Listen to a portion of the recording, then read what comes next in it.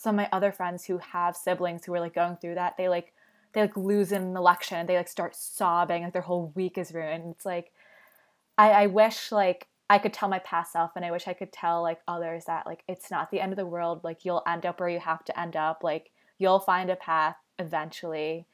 It's okay. It's really okay.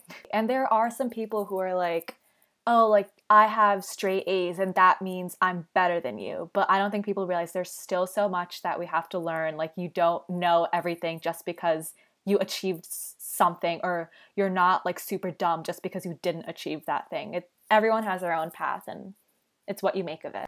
I also think it's really like poetic that you kind of grew up with like getting all this like bad advice from people, but now you like are using your platform to give back and like give good advice to people who might be going through the same situations as you.